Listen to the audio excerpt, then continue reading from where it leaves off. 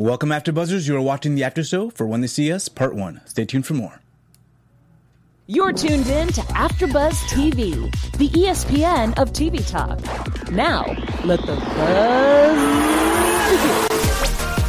Welcome, After Buzzers. We are here covering When They See Us, Episode 1, Part 1 of this incredible miniseries.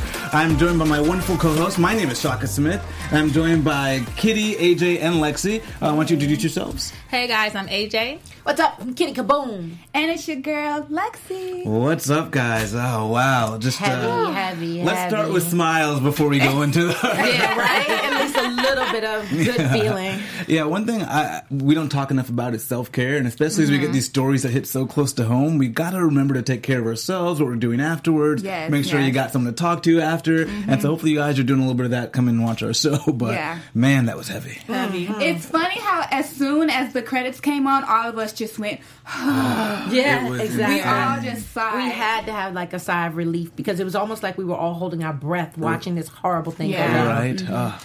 Well, not fun. Yes. I mean, man, great work, but not fun. Yeah. But we got so many great topics to talk about. We got our news, our quotables, our top 3, and of course our predictions.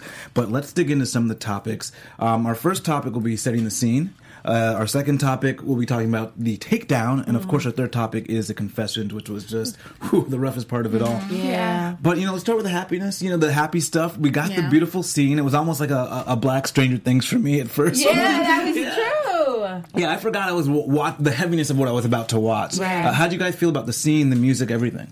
In the beginning, it just showed their innocence. Yeah. And it showed how they was living such a normal life before it shifted and for all this tragic events took place. So the beginning of it just reminded me of them being normal Black kids playing around. Yeah. And I'm glad that they showed that before the innocence was taken away from them. Yeah.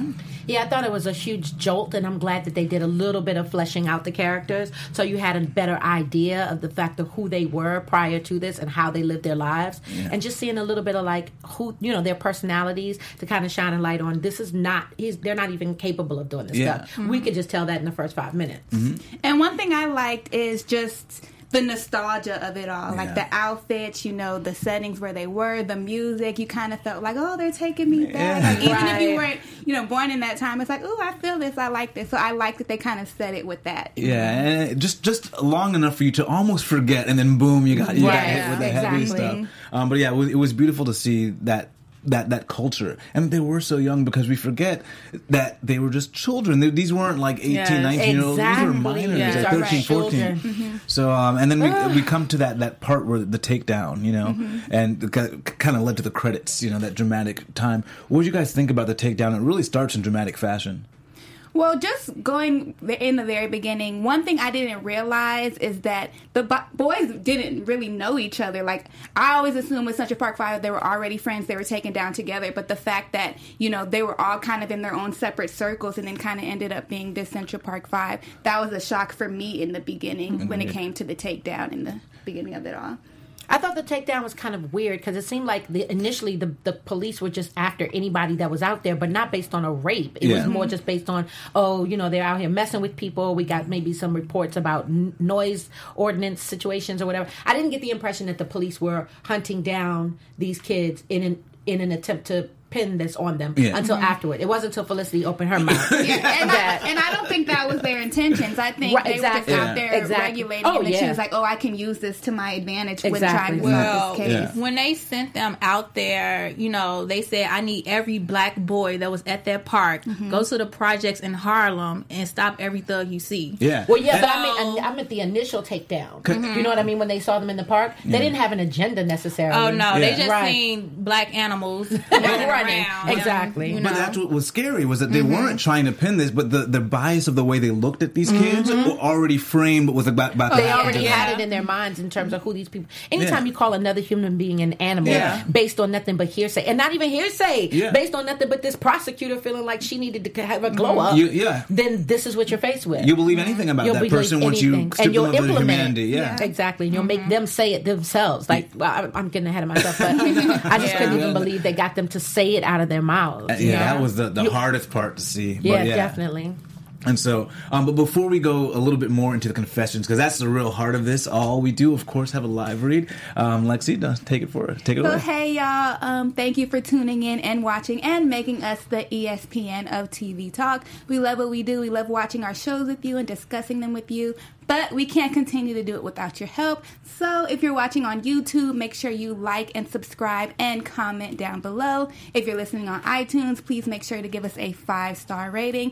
And no matter what, continue to tune into all of our shows and to talk back to us, because we can't do it without you. Yes.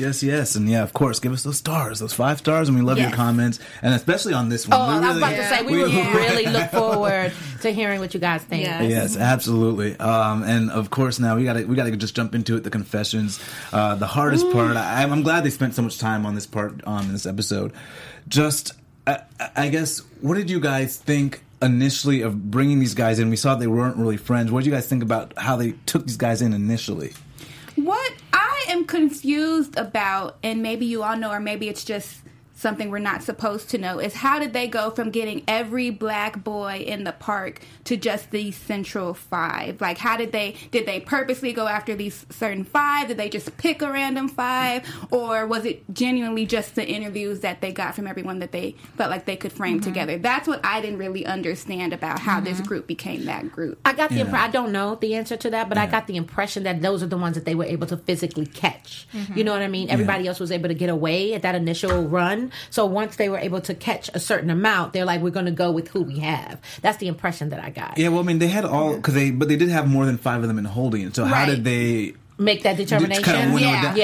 I think through a few people that kind of knew each other. So once they had 1 or 2 people that knew each other, then it was like, okay, well, we got to take you as a whole, and then take you as a whole. Yeah. But I want some more color to how they got down to that. Because even with that case, I don't know his name on this show, but we got excited when we saw Jamal from On My Block. He had a part in this show, and he was actually friends with Tron, and he was kind of the one who led that's them right. Yeah. Why wasn't he one of the ones who they kind of led with? Why was he the one who was able to go home? Like, what did really made it so that they were the 5? And I my guess might be they went after vulnerable parents. Whoever parents they were able to sign away the confession or leave. They probably went after. Okay, well that one. Yeah, right. I was gonna say I definitely agree.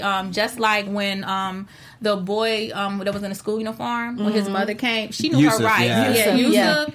The mother she wasn't having she it. did not let them manipulate her or scare her or anything. She knew her rights. She went in and said, no, give me my son. I don't care about those Miranda rights. He didn't sign it. I'm leaving. So I think it's just, a matter of fact of just, knowing, being knowledgeable of what you can and cannot do and not using scare tactics for them to scare you. But unfortunately, whatever she said or whatever she was able to do in that moment, you saw that Yusuf still came back. So unfortunately, whatever she was able to stand for her rights in that day didn't translate into long term. And that's because just too late. It was almost got there too late. Yeah, and I think the only reason they came back was because the last boy implicated Corey. He only went there. He said every single body's name, and because he basically said what they said, right? Because they let them go, but then they had this one boy left, and he got that one tape, and that's all it took. And one thing I did want to talk about was the tragedy of the parents, because a lot of this did take place because either the parents were in a tough situation,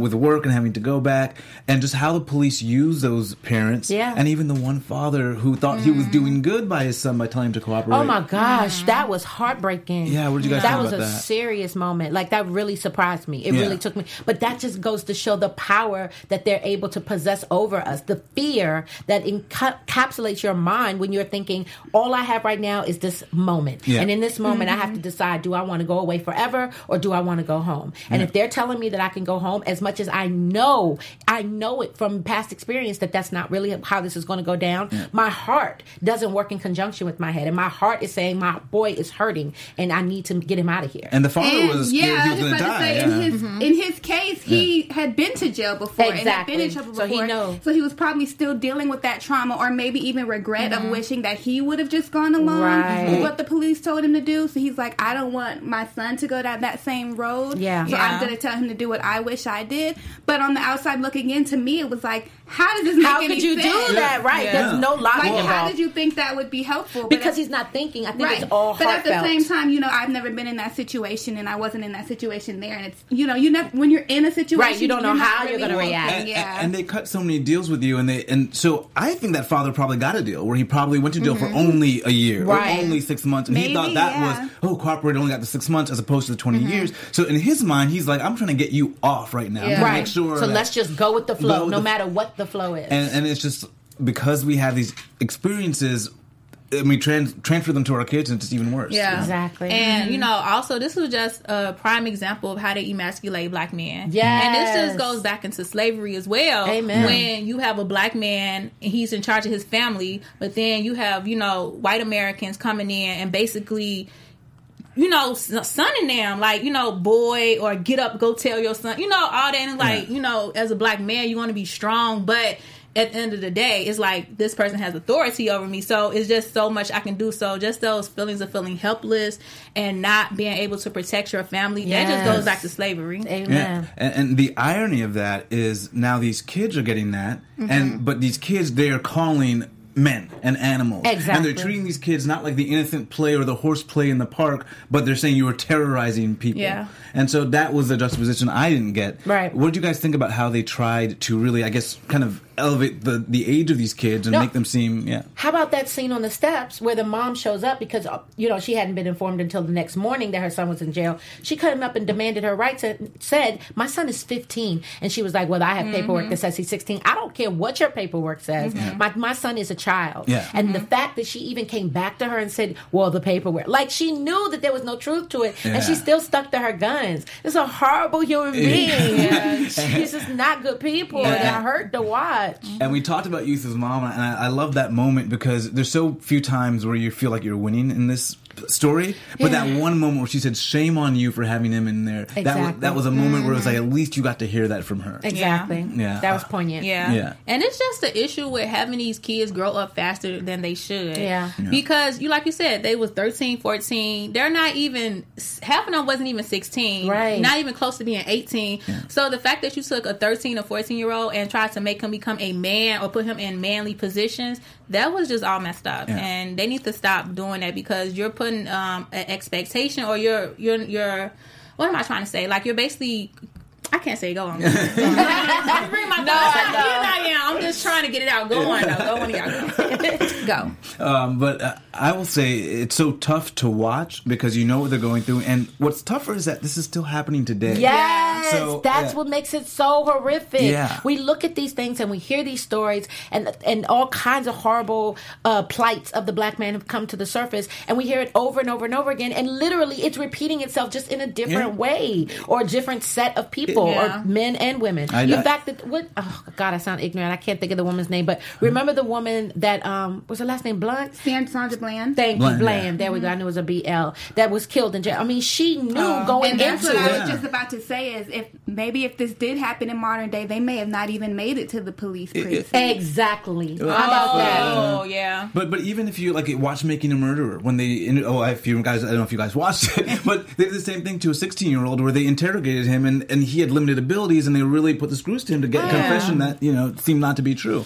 Yeah. So we see these things still happening today. I worked in the public defender's office, and they would routinely try to cut deals and say, "Look, you go home today. You say you're guilty, you go home today." And then guess what? 3 strikes in, you had that happened 2 or 3 times. Of course. You're in trouble now. You I mean, can't but go think home. about it. There's no logic at that. If you say Yeah. you're guilty, you go home today.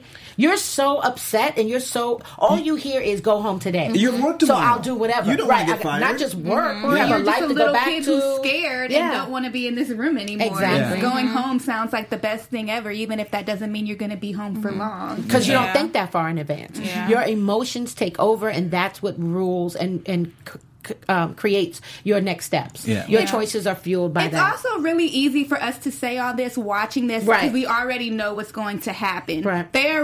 We're naive and just brainwashed into thinking, oh, I can trust these guys. They just want to make sure I get home. But us watching, knowing what happens years later because it's based on a true story, we're like, of course they don't mean that. Yeah. But not only that, how would you believe it? But at the same time, you know, they do know. Who would have ever thought? Again, it's really just, I believe that it's just emotion. You know what I mean? Because they know goddamn well that these men don't care anything about them but they or do want the best for them. But they do think that I will go home tonight. They do certainly think that, you know, maybe I'll get something on my record. Maybe, you know. Right. They don't think that they'll be bad. I'll be 25 years. Maybe juvie, but certainly not what took 25 place. years. Exactly. Yeah. Exactly. And I think one of the things that most upset me about watching this was that there were no parents or guardians with these kids. Yes. They had them in there by themselves. Like I Right. said, you got 13 and 14 and 15-year-olds in there dealing with a grown man situation. And the depiction of that is made me think that's how they picked these guys, because you know they made sure the mother, the grandmother, will stay out of the room. They made they picked the father had to go back to work, and so they did the best mama to needed separate. medicine. Yeah,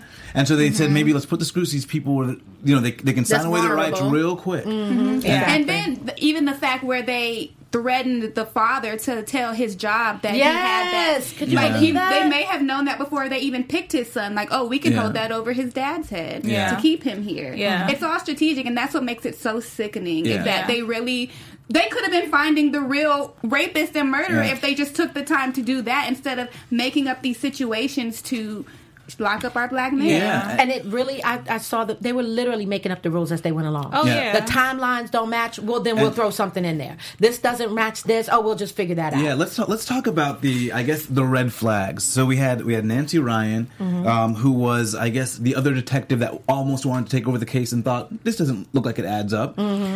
We had Lederer, the prosecutor Lederer, who said, well, the timeline doesn't match, the location doesn't match. What's happening? So we had these red flags. What do you guys think about how they ignored those red flags?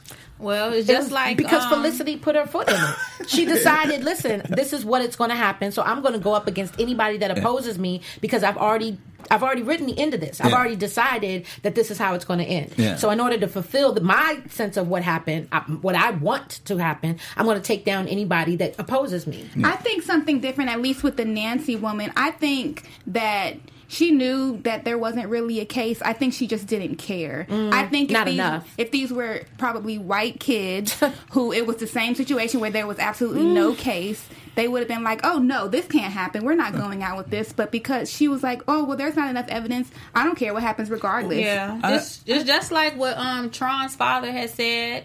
He said when police want what they want, they will do anything to get it. They will switch around those events. They change the time. They will make you be there even if you weren't there. Yeah, exactly. Well, Nancy's actually a character I want to see in the future because I don't know if she didn't care.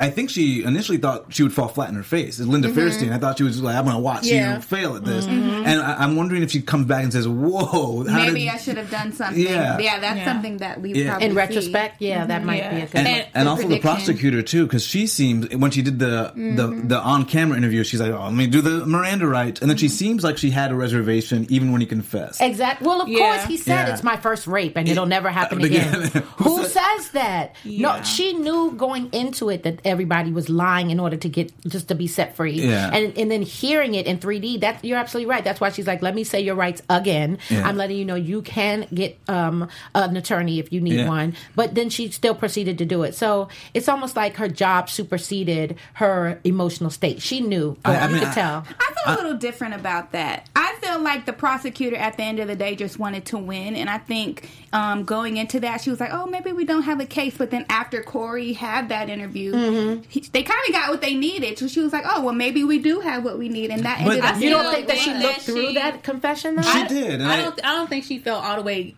good about that. She didn't.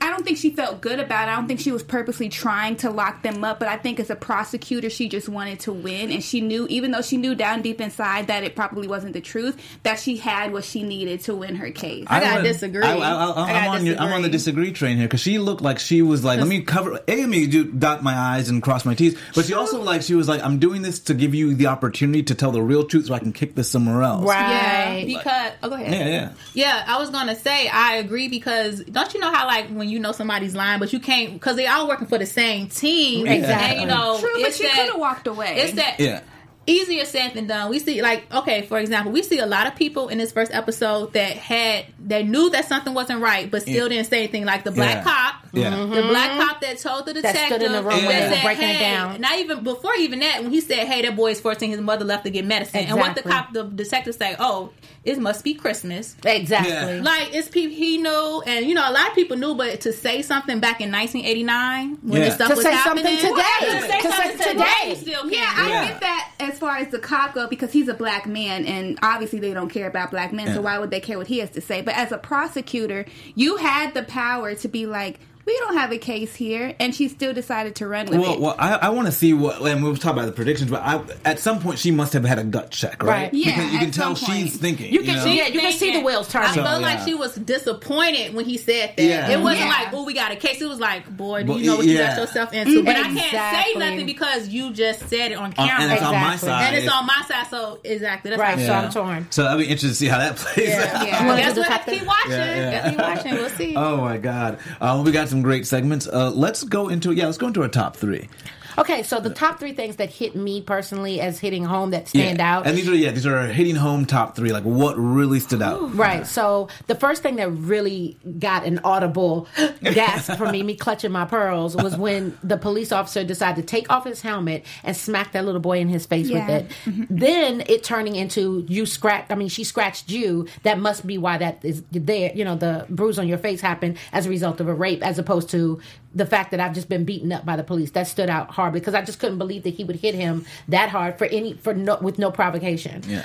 The second one, I keep calling her Felicity Huffman. I don't know what her name is. Felicity Huffman. I don't know the character's name. Linda Fairstein. Thank you, Linda Fairstein. Every time you say that, let's laugh. We're thinking about the other stuff. We can talk about exactly. That's why her name stands out. Very good point. Yeah, she identifies the boys as being suspects as opposed to being witnesses. When that switches, I remember she was sitting at the computer and she's like, "These aren't suspects. These little animals." Yeah. Are actually, and that's when she put out the APB go into the neighborhoods, get all these little thugs up. That stood out in my mind because in that moment it just spoke to the core of who she is as a human being, and it's very dark.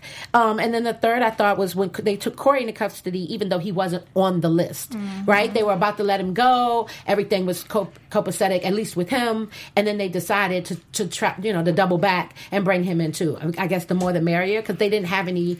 They didn't have any evidence to support that he should have come with them, or even his friend. What was the first boy's name? Yusuf. When they brought Yusuf in, they had nothing. Yeah. But because he was wherever this list is, I don't even who came up with the list. Do you think that's why they brought him in? Because I think Corey. Well, they brought him in because.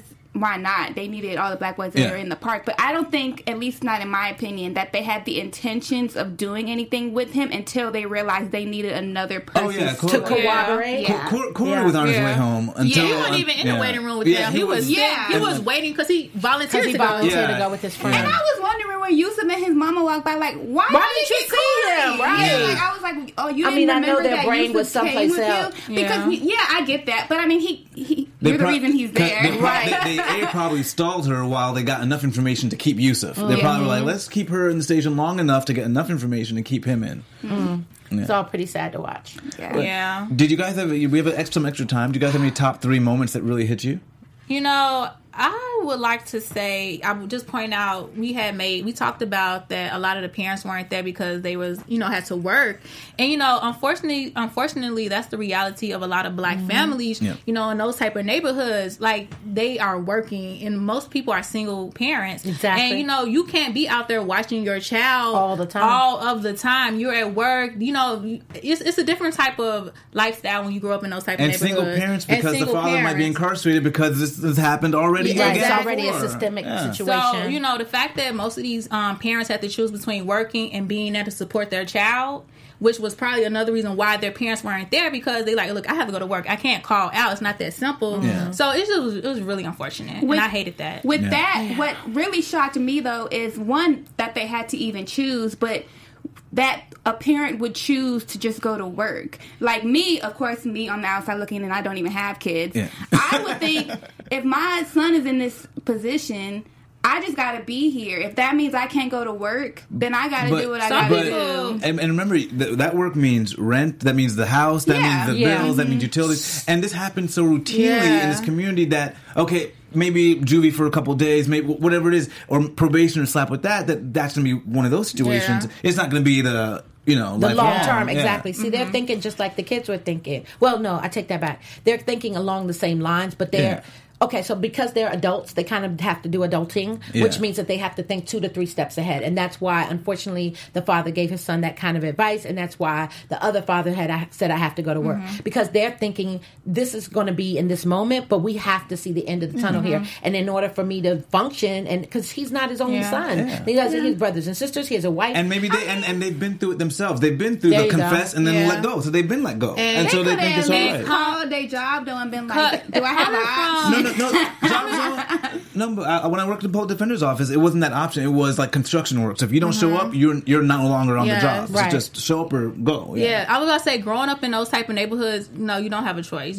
Parents, they can't just say, "Oh, I gotta call my job and say I can't come in." No, and you gotta understand where they're living at. And growing up on the west side of Chicago, I understand exactly where most of these parents were coming from. And being a teacher and teaching in those type of neighborhoods, we could say, oh, why are you not coming up here to the schools for your child? But it's like they are working during the day. Like, it's just some things you can't, do. And, when you're coming from that type of lifestyle, it's just you have to make it work. And a lot of people are making it work. Yeah. And we're just not faced with those choices. Yeah. I mean, we know it's a possibility, but it's like we're not in it until we have to actually. So my son is locked up and I don't have a job. You know what I mean? It's like I have to. Or I decided to go to work and now my son is dead and I could have been there with him, but I decided to go to work. Well, we weren't going to. I mean, let's not know. You just took that somewhere. That could have happened. It could have. But I'm sure the same. It does happen very often, unfortunately, and you're absolutely right. Yeah. But to think, I just don't. I mean, I totally understand what you're saying. Yeah, no doubt. And then, and in these type of neighborhoods, like you said, the police, they're always there. And maybe because, it also depends on how everybody grew up. And being that I grew up in those type of neighborhoods, the police are always there. For police to come get you, like you said, they probably think, oh, we'll just be out. It won't be that serious. They'll harass me. Because they always are harassing you. The police will come and check your ID and look at your address, say, oh, why you on the west side? Go to the south side where you live at. They do stuff like that. They harass people. I know. That's what I'm like. So for the parents to say, like, oh, it's not like I don't care about my child. It's like I have to make a this is routine harassment. I got to go to work, and he'll be home at night, but I got to make sure I pay the bills, or he's not going to eat. But so and it's those decisions they have to make every day, and that's why they're caught in this sort of like this horrible conundrum. And of course, this was a perfect storm. It's always a cycle. It just it relates back.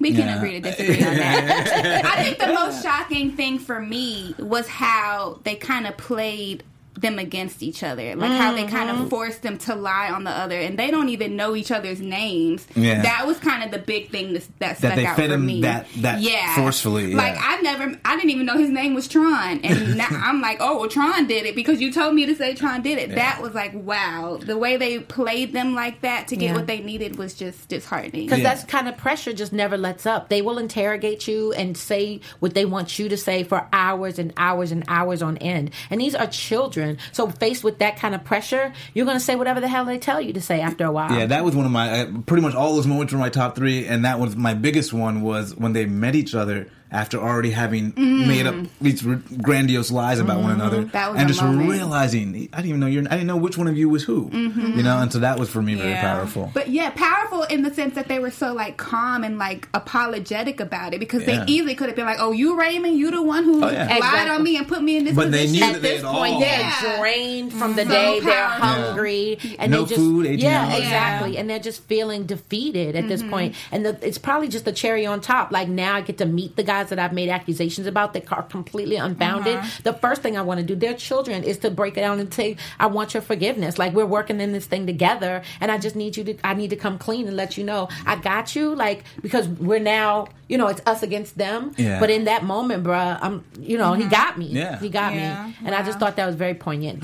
And the fact that he turned around and said the exact same thing to him. Yeah. You know what I mean? Like, listen, I snitched on you. And the bravery he had, he saw it, in Kevin's face and the actor's face too, just to work up the courage to be like, yo, the acting. Can we just speak on the acting? Yeah, the acting. Yes, these little boys are amazing. That is the exact moment I remember thinking, what a great actor, because he took his time, he pondered over. The facial expressions were absolutely awesome. And he gave us a whole thought process without speaking a word. I knew what he was going to say, but he literally held on to it because it's so hard to spit out. Yeah, he did so well with that. And that. then it broke everyone in the group down. And so that was one of my favorite moments. Definitely. And, in situations, like in this episode, it's just, it made black people, situations like this just show, the conflict between black people and the police. Yes. Yeah. How, we're supposed to trust and respect them, but it's hard,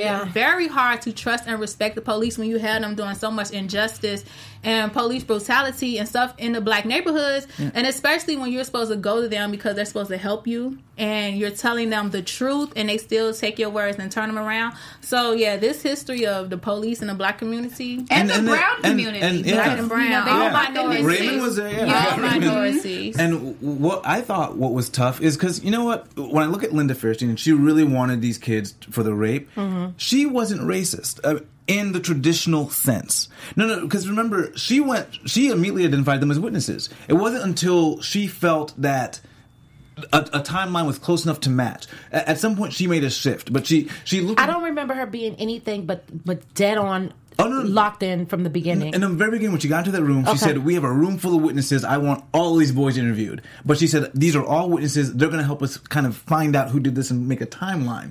And then she immediately found out that she characterized them as terrorizing other people in the park. And that's when she made the shift to suspects. When she believed that they terrorized other people. And so I just think I want to see how they explore in the future that people who didn't identify themselves as racist but have these sort of biased attitudes. Because here's the thing. So she's not blatantly racist. Yeah. And it wouldn't resonate to talk to her in that way. Exactly, because she doesn't even identify as that. No, they hurt other people. So actually, I thought this has nothing to do with race. And so I hope they explore that a little bit, because I think we have such a breakdown in communication with each other. It makes these police community problems so much worse. Yeah, I agree. That's a very good point. I forgot that she did say that. They witnesses. All I remember is her being like, wake these boys up. Oh, the minute she made the leap, she was in. She was in. Right. Yeah. Hook, but line, at and the sinker. same time, the joggers that found the body, I'm sure, were not black men. They were white men. So No, they were Spanish. Hispanic. Well, why did they never question them is my question. Why did she automatically go to, it has to be those boys in the park, when they had two people who called out for the body that they could have also considered as a suspect? Well, the first thing is, the reason I remember they're Spanish is that caught me. They called them beaners in the beginning. And I was like, man, back then they still doing this whole thing. Oh, is that what that means? I never heard that terminology. They refer to them as beaners because they eat, refried beans, black beans. But that's, so I was like, oh my God. And that was sort of the gut check moment of, okay, here it begins. We're and here we go. Yeah, we go. Exactly. Man, but I don't know why they didn't look at them seriously, but I do think they thought everyone in that park, initially, they were looking up as witnesses rather than suspects. And the minute she made that leap, she was all in. Exactly. And she was all not they going had to to do is tell her that they had done something even a little bit incredulously. Yeah. You know what I mean? It wasn't a horrible thing that they did, messing with bikers and then beating up the boy. Obviously, that's wrong, but it's not to the extent of murder or rape. But the first thing we see when she makes that leap, she calls them animals. And once you call someone an animal, then anything's game. Exactly. Yeah. But who were racist, and the ones who were the biggest at fault we have not talked about yet on the after show is the men who were interrogating them. Oh, yeah. They were the ones who really just took it there. Like how they would have one guy come in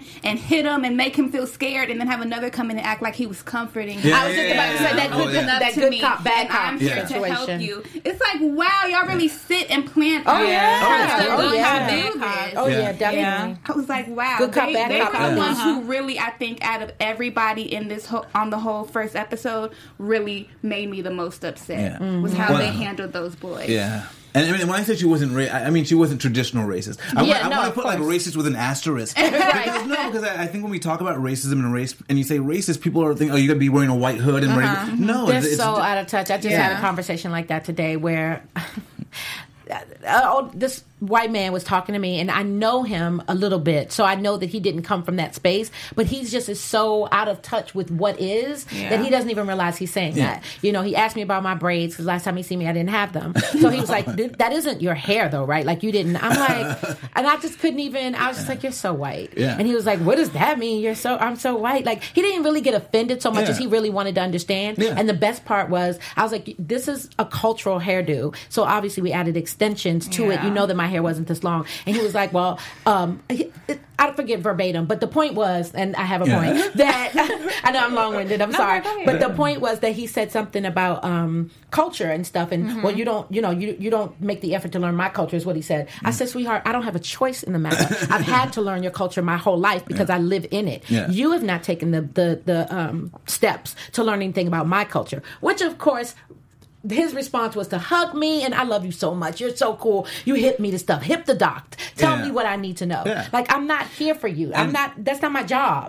Do your own research. But that was the nice part of the spectrum. And then the opposite end of the spectrum is like a Linda Fairstein who's not even going to do any research and just make those leaps. Exactly. And just go right to it. And but he not doesn't have racism. the desire to make any research either. It was like, I'm his lucky charm. You know what I mean? Like, I'm his in to the situation. So he's not a blatant racist. He might not even be a racist at all. But it is racist when you don't take the time to learn another person before you make, and you just accept whatever is given to you about, or whatever is said to you through, whether it be through media or the news, whatever you've ingested is about black people. That's what you're going to take at face value, as opposed to doing the work to find out what that really means, or how that simply, how you should interact with people with melanin. I don't know. It just kind of stood out in my mind because I couldn't. And then the big hug and, oh, you're so cool. You got to hit me. No, I don't work for you. Girl, I got stories for that. Somebody told me, oh, you coming on CP time? Ooh, a white person?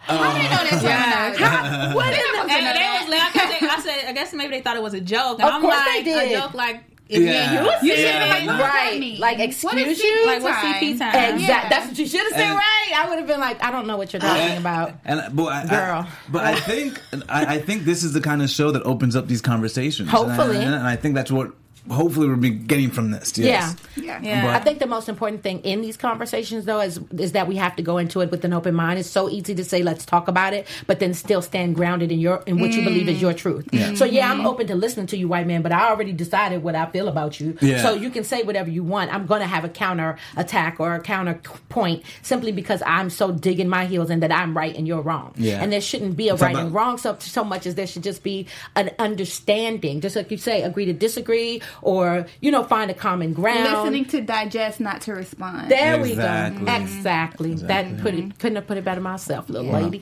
Well, that takes us into our news segment of the hour. Well, guys, now it's time. It's time for news and gossip. So, Niecy... Right on time. I was like, where's my news and gossip? So, guys, news and gossip. Niecy Nash, who played Dolores Wise, who was the mother to Corey, she revealed that Netflix had crisis counselors on the set for the actors as well as the real men who are men now when they showed up, just to counsel them, because it was really heavy. So it was deep. I think that was very responsible of them. I think they could have looked at this as only a Hollywood thing and made it just the way they've made every other project, but that is very responsible, and that's what I'm talking about, doing the work, actually looking into what it takes to make things a lot more easy to digest and a lot more realistic, a lot more, so that it hits home, so that it does resonate with people. Because if it's super foreign to you, you're not going to tap into this, right? Like, I wouldn't have watched this probably on my own had I not, honestly, just because it's so heavy. You have to be mentally prepared. I have to be yourself. preparing myself for this, right? There are a lot of shows that I would like to ingest, but unfortunately I can't take all that into my psyche. It works its way into things down the line for me. You know what I mean? I think Ava DuVernay even said it. I think there's been like only